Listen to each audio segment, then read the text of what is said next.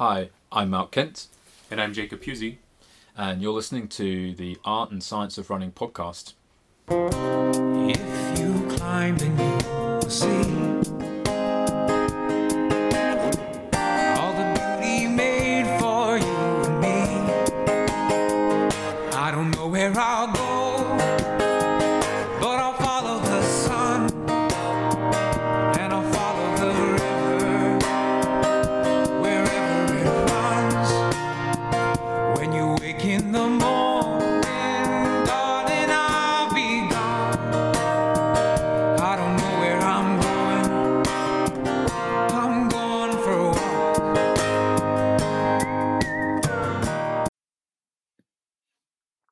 Welcome back to another episode of the Art and Science of Running podcast. Today, we're fortunate to have another really impressive and special guest in Mario Mendoza. Mario has quite a long resume of accomplishments on the trails, on the roads, in ultra marathons, and most recently on treadmills. In a very short amount of time, Mario has broken a 50K world record on the treadmill and recently set a very stout 100K mark on the treadmill. And so we brought Mario in to discuss these records and,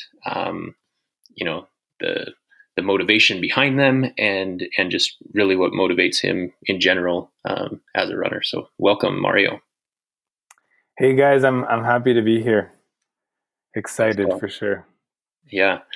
Well, I want to note that it is a Saturday morning and Mario is taking time away from his family to join us, and we're going to try and be as respectful as possible of that time, even in this new normal of coronavirus and quarantine and things.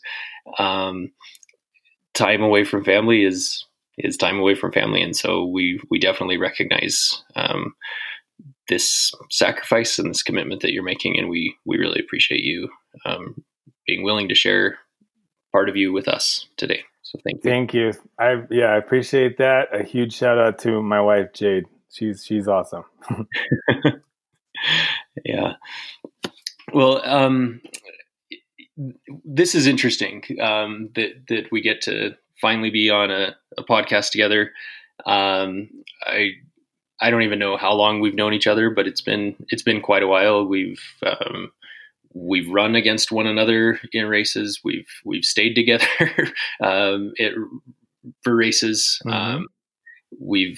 Anytime I'm in Bend, we usually connect and go for a run. And in fact, I'm pretty sure it was your idea for us to do the treadmill record years ago before I did it, and it didn't.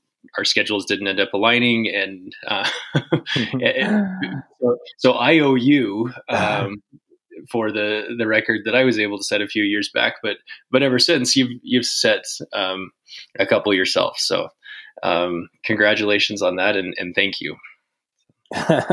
Yeah, we definitely go back a long ways. I have a lot of fond memories of those trail runs we've done together, and with Max as well.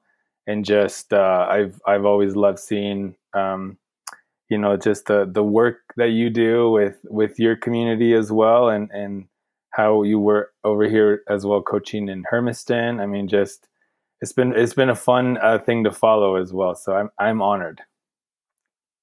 Thank you. Yeah, that's definitely one thing that I want to get to. We will talk about these records and that sort of thing. But one of the things that has always stood out to me is just your commitment to your community and how much you pour into the lives of young people and how much you care as a coach and as a mentor. You currently live in Bend, Oregon, which is a bit of an endurance sport hub. In fact, I think it's one of the best places on earth to be an endurance athlete. Definitely. Yeah, great community, great people, great trails. Usually something runnable any time of year. and but you're not originally from Bend, correct? Can you tell us a little bit about where you're from and your upbringing? Yeah, I'm not from Bend. I've been here now over 10 years, which is pretty crazy to think about because the original plan was to come for 3 months and just check it out. I was really just checking it out for actually a friend that was trying to move his entire family out here. And I came from the central coast of California, right in the middle of the state, right on the coast. But we lived inland on an avocado farm, and after these many years here, I would honestly say this is the first year in my season here that I feel Bend is my home, and I think the coronavirus has really helped me appreciate living here more and more. It just really clicked this year, and so I'm grateful. But yes, I'm not originally from here. Yeah. Anytime we talk about your childhood, I know that that farm work isn't easy, but when you describe and you've shown me pictures of where you grew up, it sounds pretty idyllic to live on an avocado farm, and in such a beautiful climate. But I imagine that it wasn't just all unicorns and rainbows. Yeah, A lot of hard work going into that. For me, like, honestly, it's not really a complaint. It's like I actually really enjoyed living there and I really loved it. It's like just a bunch of fond memories of being there with my family, and yes, working alongside them, working with them. The summers especially was very very tough, and we worked quite a bit trying to build some extra income. And the thing though for me that I wouldn't trade it for anything, because I had that whole farm to explore and to be active and to really let my mind and my body just flow. And so it was just like kind of the perfect environment for me to mature and grow, and a place that I learned so much from, and I learned to really really connect to nature, and to really learn to value putting my family first, and working together. And so I know sometimes I can emphasize a little bit the difficulty of it, but in no way that is a complaint to me. It was something I was grateful, because it allowed our family to get ahead and to be able to work hard. Mm-hmm. Yeah. Well, your work ethic is certainly something that has stood out to me, and has allowed you to work your way into the sport and and climb to the top of the sport.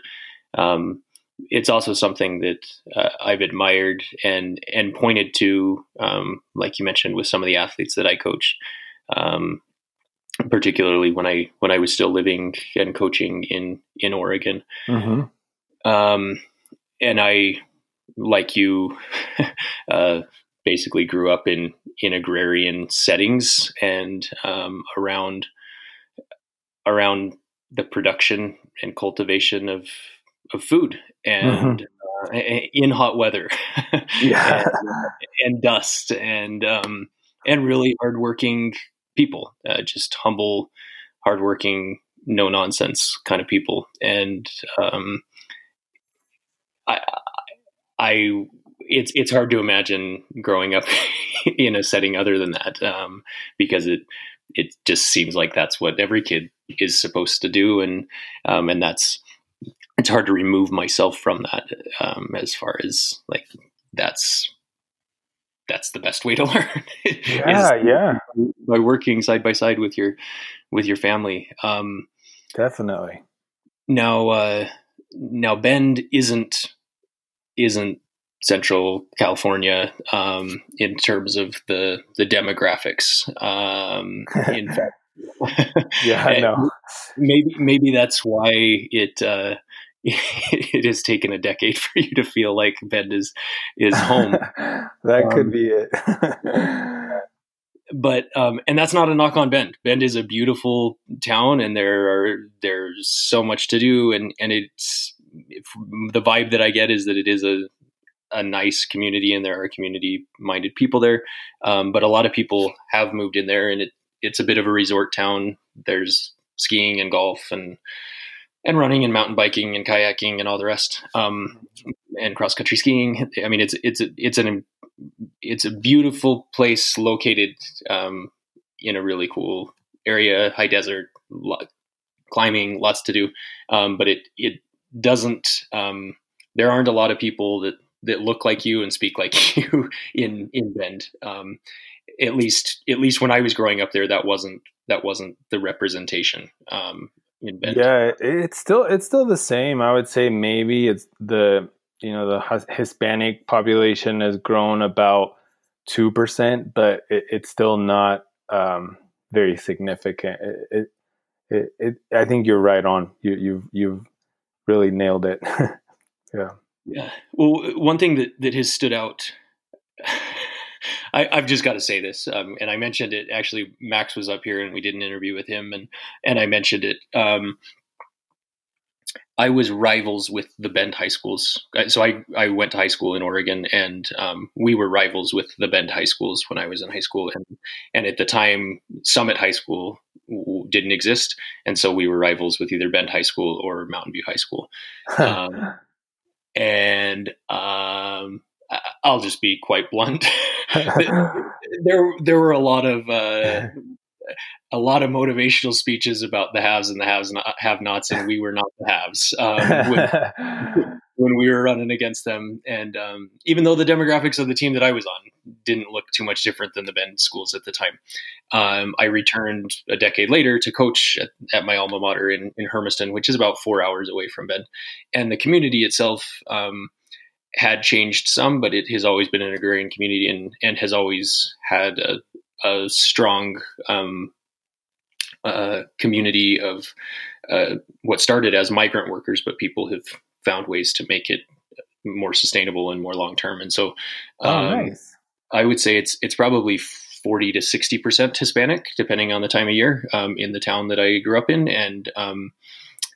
And so by the time I became the coach, we went from being pretty much an all-white team, like a lot of cross-country teams around the world, or the country, I should say, not the world.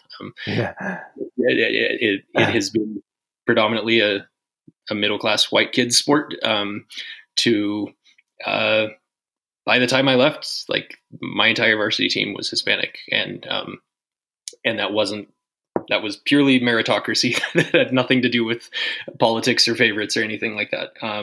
Wow, what a change! Yeah. Yeah, it was crazy. I think it took a long time to get there, but it also took work from people like you in my community. I would say my brother was part of that. My high school coach was part of that, in just recognizing like what we were missing. Like we wanted to be able to compete with the Bend schools. We wanted to be able to compete with the Portland schools, and it was like we have 60% of our student population that is not included in this or any other sport. They're just, clock in, clock out, hopefully walk away with a diploma kind of thing. But there was very little engagement. There was a lot of segregation in our community. And so sport became that avenue. And when I moved back there, that was around the same time that you and I met, or sometime during that time. And so I mean, you were definitely someone that I pointed to as a role model, as someone who had made it in the sport, as someone who found a way, a Hispanic leader, so to speak. Because even though I speak Spanish, I'm not Mexican American, as the majority of my kids were. And so even just having you as someone to point to as an example, of a positive role model was really helpful when I was coaching those kids. And wow. It was cool that you were living in Bend, and our goal was to beat the kids from Bend. So that was fun. Well, I mean, that's such a cool story. I imagine that really helped to bridge into the Hispanic population in terms of not only building a stronger team unity, but also probably in just the performance, right? Your team has gotten better since then. Yeah, my senior year in high school, we qualified for the state cross country meet for the first time in the whole time that I was in high school, and we got fourth at the state meet, and pretty much every year that I coached, I think there was maybe one year that we didn't get on the podium at the state meet, and the first state title that the school won in any fall sport was in cross country, and all seven of those guys were Mexican American, and that's awesome. And that was beating Summit High School, that was beating the schools from Portland and Eugene and everything, and we could not have done that with. It's not a racial thing. It was just those were the best, hardest working, toughest kids in our school that represented our school that day, and that's just who that's the cream that rose to the top kind of thing on that day. And so that was a lot of fun to be a part of that. Now I apologize. I didn't mean to indulge and talk so much about myself, but no, I love that. I love this. To me, those are the stories we need. And I know from experience that turn probably took a big commitment. It wasn't just, 1 year and then you got an amazing diverse team and a fast team. No, it takes years. And that's the thing is I think right now that our country needs to hear that, because, we want to change things just by posting or inviting a few people from color to suddenly to talk or to be highlighted. But the reality is this takes a long time. Like, you really have to build community and relationships between people for this to become a real thing and not just a numbers game. And so I love hearing that. I love hearing that over time changed the dynamics of your team and made it faster. That's the cool thing is we are stronger together when we're really embracing one another. So thank you for sharing that. Yeah, thank you. Not only that, I was a better runner than I am now. Like, training with those kids, mm-hmm. Yeah, and in some respects, pouring my heart into their performances and caring more about their performances than my own, and their training than my own. It's allowed me to really relish the opportunities that I had when I did race, because mm-hmm. they were few and far between, because I was on the road. I mean, we lived in the middle of nowhere. So it was a 4 to 6 hour one-way bus ride anywhere we wanted to go to see any competition. And so I was gone a lot. And so when I did race, it was very rare, and it was kind of like, oh, I've been doing awesome. 5K training, but I guess I'm going to hop in this 50K this weekend, because that's the only race I can get into, and it's the only weekend I have for the next 3 months. So cool, there let's do it. That's so cool. Anyway, so one of the things that I really admire about you, and one of the reasons that you did this last 100K on the treadmill, was to raise awareness and actually do exactly what you were talking about, to try and include and involve and get more kids, a more diverse group, more diverse representation from Central Oregon in the sport of running. Can you tell us a little bit about some of the work that you've been doing? Even before this 100K, you did the 50K in the gymnasium, right? I mean, on the back of Madras High School, and I'd love to talk about even Madras and all of that. I mean, there's so much we can talk about.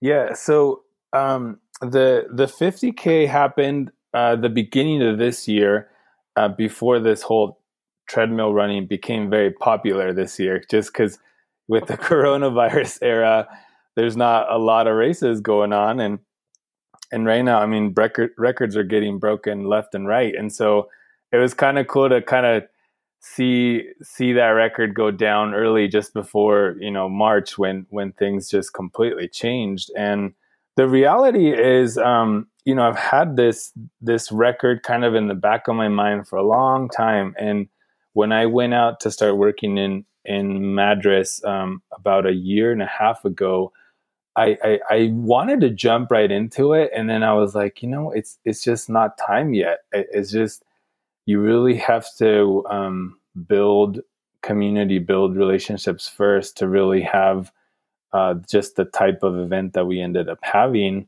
And so I had to be patient, and there was the risk that somebody else might just completely shatter it, and then I wouldn't even be able to have a shot at getting it. But early this year, I was like, the record's there. The school is excited. The principal is excited. The staff was really excited. And I calculated just that we were at altitude. We're going to have a gym with no AC. I also didn't really know if the change in the shoe technology was going to be banned and all that. And so I just went just pretty rugged, just used my tempo shoes and just calculated that I thought I was fit enough to barely get under it. And that's kind of what happened. I just ended up getting about 47 seconds under the record. But keeping in mind that the event was for these kids. So I basically pictured, what are the things that I could bring here to try to inspire them after all this time of engaging community and building relationships. Like, how do I sort of put like a big stamp on that, just so they can see it themselves, so they can see what it takes to dedicate months of training for something that I think running on a treadmill is, I still think it's really stupid. And so it's like, the goal was not the performance itself, but really like leading in an example and showing them that I'm committed. And I hope even if just a few kids understand what it takes, that ends up changing the dynamics of that community. Because realistically, I know I'm not going to inspire 800 kids at once and then all of a sudden the community is going to change. But if 2 or 3 kids and a few adult leaders and mentors, and if they catch that fire and that dream, that is enough. Over time we will see something come from that. And so a lot could have gone wrong, but to be completely honest, that event is going to be one of the highlights of my career. Like, it was just amazing. Like, the people that were there were just like, this was awesome. There was just so much energy.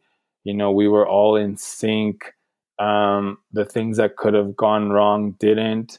And the kids were very in it. Like, they were super excited. I was not expecting them to be so engaged. And they were screaming. They wanted the record bad. They felt like it was their record, and nothing like that's happened there in that community. And so that was the thing, is I knew I was going to be risking it doing it there, but I just felt that was what I was supposed to do. And it couldn't have gone any better. Like, when I found out the record was broken, it honestly didn't bother me at all. I was like this, what I wanted to get from it was done. It was accomplished. It was fulfilling. And I was completely satisfied. And even to the point that I don't know if I'll ever run the 50K distance again, just because I don't really want to mess that up. Just that experience, that joy of going through that journey with everyone there with me, and my wife and my friends, and to get it. That was cool. It was like I don't really want to think about what would have happened if I wouldn't have gotten it.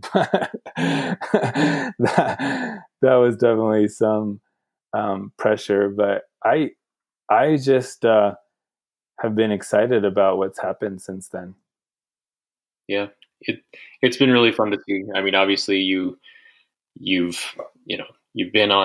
won races, you've set records, you've been atop podiums, you've represented the U.S. Multiple times around the world in a variety of competitions. So it's not like success or winning even is something new to you. You're a very strong athlete and you're very capable and confident. But it does take a certain amount of confidence, especially to orchestrate something like that, because there's so much that can go wrong. In races, there are certain things that can go wrong for sure, and some days you don't feel so well.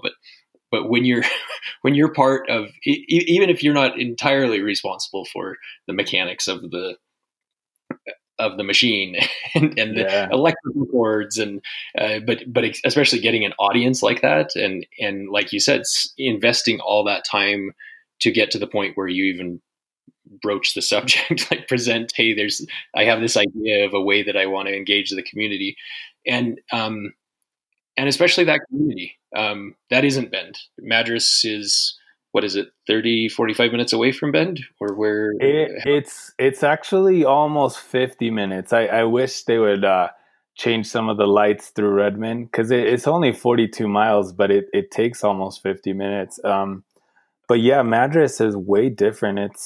It's a third Hispanic, a third Native American, and a third white. So it's kind of a very, very unique place. Very rare to find places like that in all of Oregon. And it's just a place that has really, really kind of captivated my heart, even though it's a very, very hard place. I don't know. There's something about being able to relate to some of these kids, and just when you start seeing that hope in their eyes, it lifts you up. So you get a lot less victories, I would say, but those victories are very, very meaningful, and you know that they're very they're huge, because you're fighting against so much more there. So it was the perfect place for this. Other than dropping it down to sea level, that would have been nice. Yeah. That's one thing people don't take into account. And you and I had a couple conversations for both records where it was just like, I admire your confidence. I admire your desire to do this, but you realize you're basically like running uphill into the wind if you're trying to do this at altitude. Like, you'd probably be better off. We both know you'd be better off if you just found some place to do it, at sea level, not at 1,000 feet.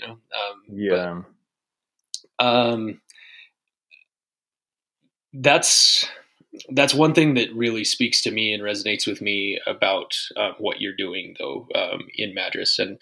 And right now,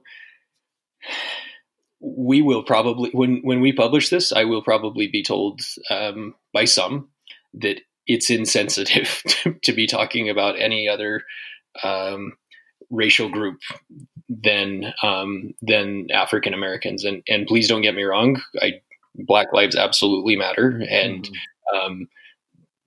I wanted you on the show in part because of the work that you have been doing for people of color. But I don't think it's fair to pretend that there are other people that don't matter because of this movement. And I know that that's not the case, and I know it's semantics and all the rest. But the reality is, Oregon is very white. And, the Pacific Northwest is very white. But what people forget is that, just like the Southwest and the Midwest and all the rest, most of that land belonged to other peoples, indigenous peoples. And the Warm Springs Reservation is a place that, like you said, is a hard place. It's like a lot of reservations or reserves around North America and around the world. There are challenges with alcoholism, with diabetes, really short with suicide. I'm not as closely tied to the Warm Springs Reservation as I am to the Umatilla Reservation, but they're part of the same language group and family, so to speak. And so a lot of the kids that I worked with in Hermiston, who came from the Umatilla Reservation, are dually enrolled in both reservations or tribes, and because it's the same family, essentially, just different bands that speaks the same language. And so the Schimmel sisters, who, Shoni was the all-star of the WNBA her freshman year. She has family in Warm Springs, and so they were always going back and forth. And I know, having spent time on reservations and dedicating like most of my adult life to working with those communities. And also having spent a lot of my time working in ghettos with people of color in inner cities and things like that. A lot of the living conditions, at least on the reservations that I've lived in, are more dire than any of the ghettos that I've been in, even in Newark, New Jersey. And, like some of the places that people talk about that just abject poverty. It's not a contest. It's not a pissing match. It's awful. It's terrible that anyone has to live that way in the United States of America. Yeah. But one of the things that I've struggled with is that it has become this competition of whose plight is greater. And it's like, really?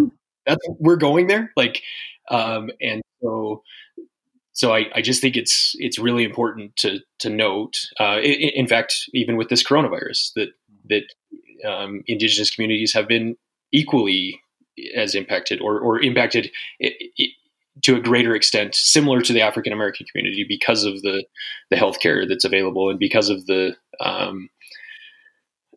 at-risk conditions and things like that. So that's I'm really grateful that you are doing what you're doing, and I'm hopeful that what you're doing and the efforts that you're making can be seen and aren't overshadowed by the equally important good work that is being done in other parts of the world. It's just, there really isn't an African American community in Central Oregon for you to be working with, because I'm certain you would be trying to include.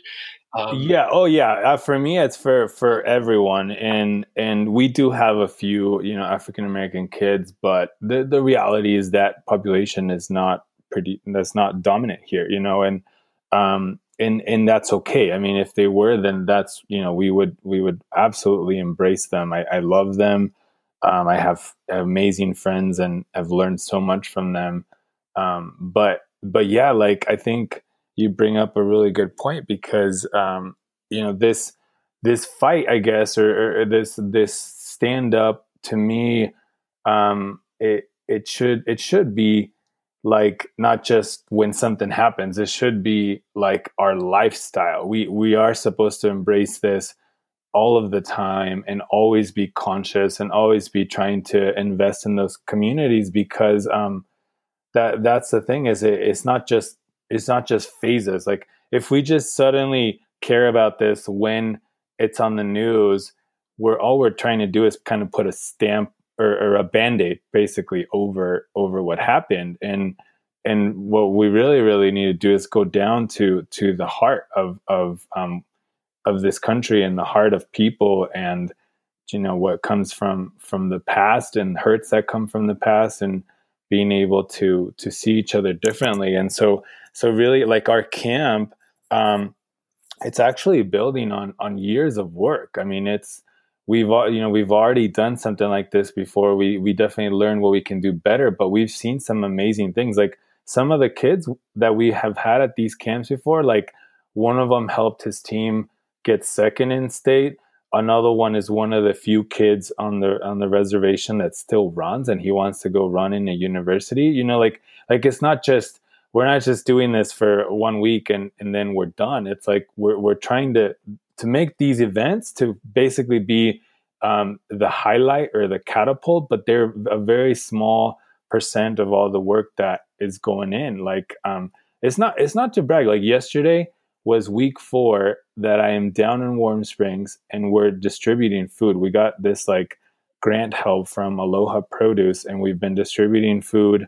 And it's just, I mean, that community, the need, it's just like, I would take a whole podcast to even express the type of situations that you encounter, and I mean, like in some households, like people don't know what it's like to be in a sober household. Like it almost makes them feel awkward to be around people that are sober. And it's just like that spirit of brokenness, that spirit of oppression has been there for so long. And so, you know, you can almost get so discouraged that you're like, I'm gonna just give up. Like this is pretty much useless. But the reality is you have to build relationships and connections that are much more than just I'm coming to serve you. It's actually like I care about you. I want to get to know you. And so when you suddenly um,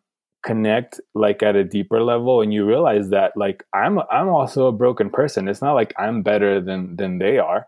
Like I also have weaknesses. I also have faults. And so when they start seeing that and they start realizing like you're not coming as a person that's better trying to help, you know, somebody that's worse, it's actually like, you know what, we're supposed to be working together. We're supposed to be doing more. And so all of a sudden, like right now we have some momentum that was built from years ago, that some of these kids are starting to realize, you know what, like I can be a leader. You know, I even if it's just my small little circle, I can do something. And that's what you need, because the reality is over years, those leaders that end up staying there are what's going to change, and that's what's going to bring hope, and that's what's going to help inspire more. And you're not going to change the whole community. There's no way. But if you start with a few people, then you have a chance. And so I mean, I thank you that you're wanting to really I don't know, I guess it could be discouraging to think we have so much work ahead of us, but just to keep that bigger vision of, you know, it's going to take time. It's gonna have to be community, real community. Like, I mean, I just keep thinking of Martin Luther King's dream, and it was much more than changing the law. It was much more than changing numbers. He wanted people to be able to hang out and kids to play, and for there not to be this weird inequality, or just like this weird dynamic of thinking one's better than the other. But no, just really seeing the beauty in different people, the beauty in different cultures. And so I just I believe that it's still possible. I want to do my part in that, and you know, I hope people know this isn't just like it just came up. I mean, we've been doing this with my wife for maybe 3 years, and so I am I'm happy that it's become something more important suddenly on the radar, and I hope more people do it for the right motivations. You know, that they really deeply care, and I hope, you know, little by little we can see others that have probably started before us, and that we're able to recognize, hey, they're doing a really good job. Let's work together, because it's also not about just, you know, it being about your organization. It's about like, how do we work as a team? How do we work in strength together? So I'm a person that's hopeful, and I hope that, you know, this summer we can show people something cool with the camp, and I really think there's going to be some neat things that are going to happen, and I can't wait. I'm excited about it. Yeah, I'm excited for your community. I'm excited for those kids. To be honest, just thinking back as a teenager, and as I work with teenagers, and as I now have teenagers, the kids may not appreciate it or understand who you even are now, which might even be a good thing. You know, it's a good thing. Yeah. But I think looking back, to realize that someone of your stature, who could honestly do anything. I mean, extremely capable person, really hardworking, could do anything. And for whatever reason, you have chosen to not only invest some of your time, but basically dedicate your life and take sacrifice time away from your family and away from even your other hobbies and pursuits to just invest in them as individuals and as a community. I think it's huge. While I've got you and while I have this soapbox, I wanted to talk briefly, if you have a second, about even some of the experiences of some of the, at least some of the Hispanic communities that I've worked with. And I got crap online for not posting something immediately when the videos of Ahmaud Arbery came out, and then later when George Floyd came out, and that I didn't use my platform and my privilege to make a statement. And when I saw both of those, particularly the Ahmaud Arbery one, I couldn't even speak. I couldn't respond because it actually brought back too many memories of real live experiences, lived experiences, outside of this country, or outside of the U.S., but even sometimes within the U.S. And when I thought about it, when I was working in Hermiston, I used to ask some of my students, I just by a show of hands, how many of them had seen that type of stuff in real life? Like, how many of them fled where they were living because they had witnessed that kind of thing? And so I think it's great that as Americans, we're standing up and saying, we are better than this. This should not be happening in our country. But I do think this does need to be included in this message, and it doesn't need to be politicized or anything like that. I know that there's the left and the right, and people have different priorities, but what we'll seem to keep forgetting is that that loop, those videos that we keep seeing of things that are happening in our country, those are loops that are going on through people's minds that finally drive them to walk, to crawl, to do whatever they can, to jump from train to train, to leverage everything they've ever worked for, and to go into debt to get across a border to come into the U.S.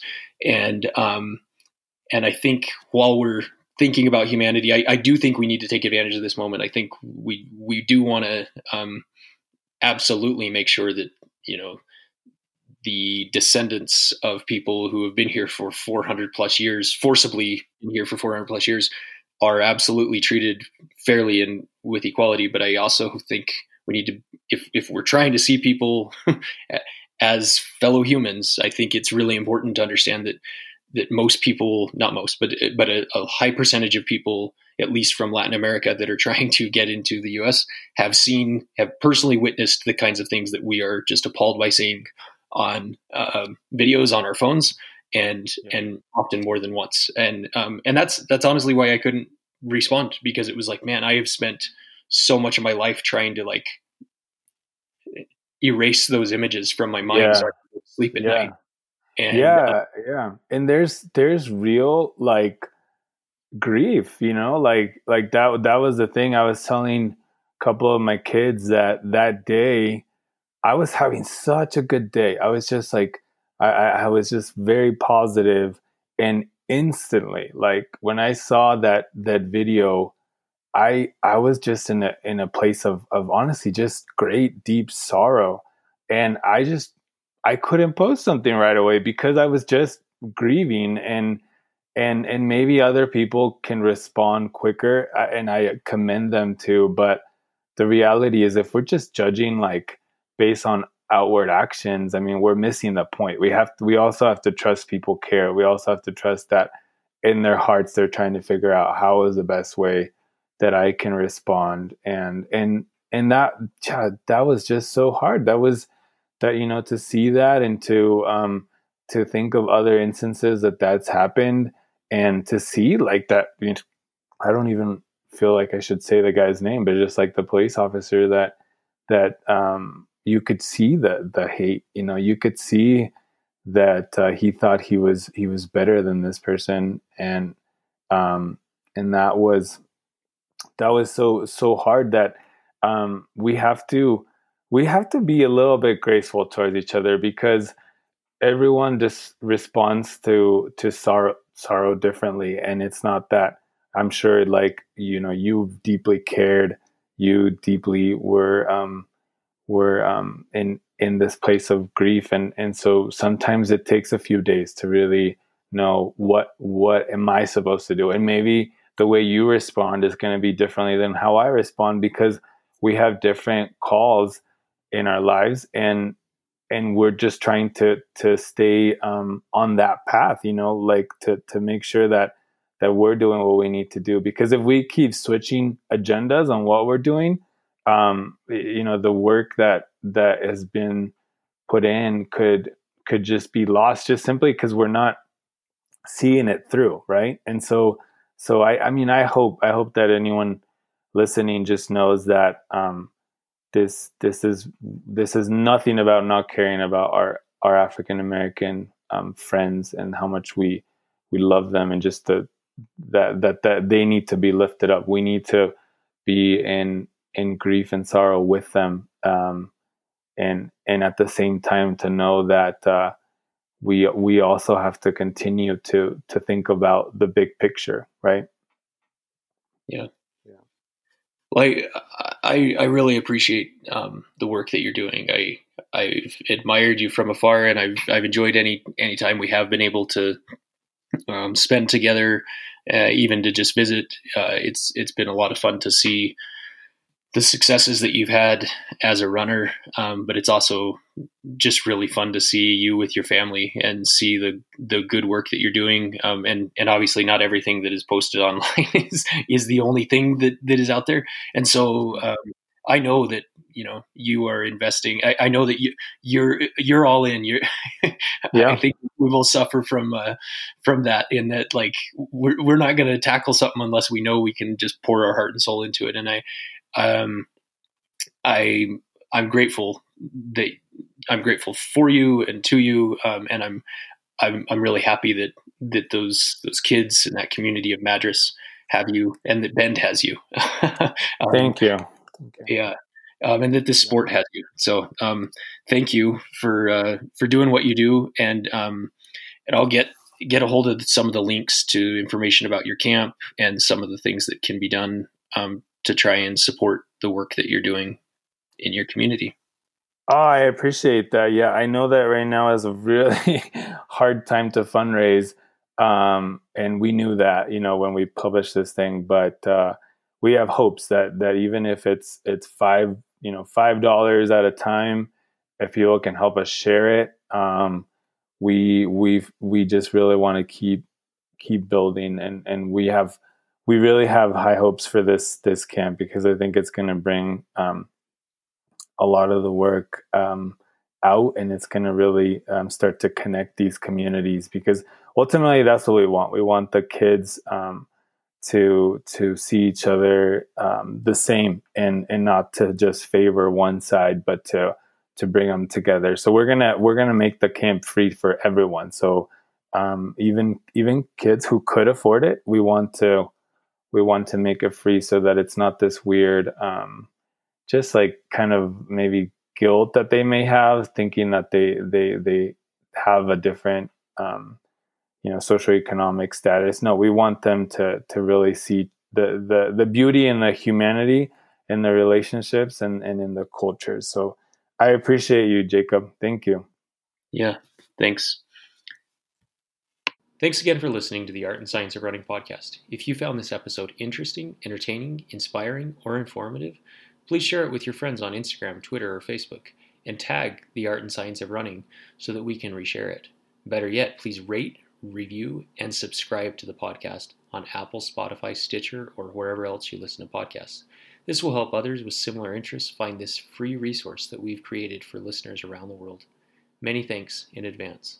I'll climb atop the highest mountain. I'll see the people down below. I'll bend and drink from crystal fountains that so melting snow. If you climb, then you will see all the beauty made for you and me. I don't know where I'll go, but I'll follow the sun, and I'll follow the river wherever it runs. When you wake in the morning, darling, I'll be gone. I don't know where I'm going. I'm going for a walk.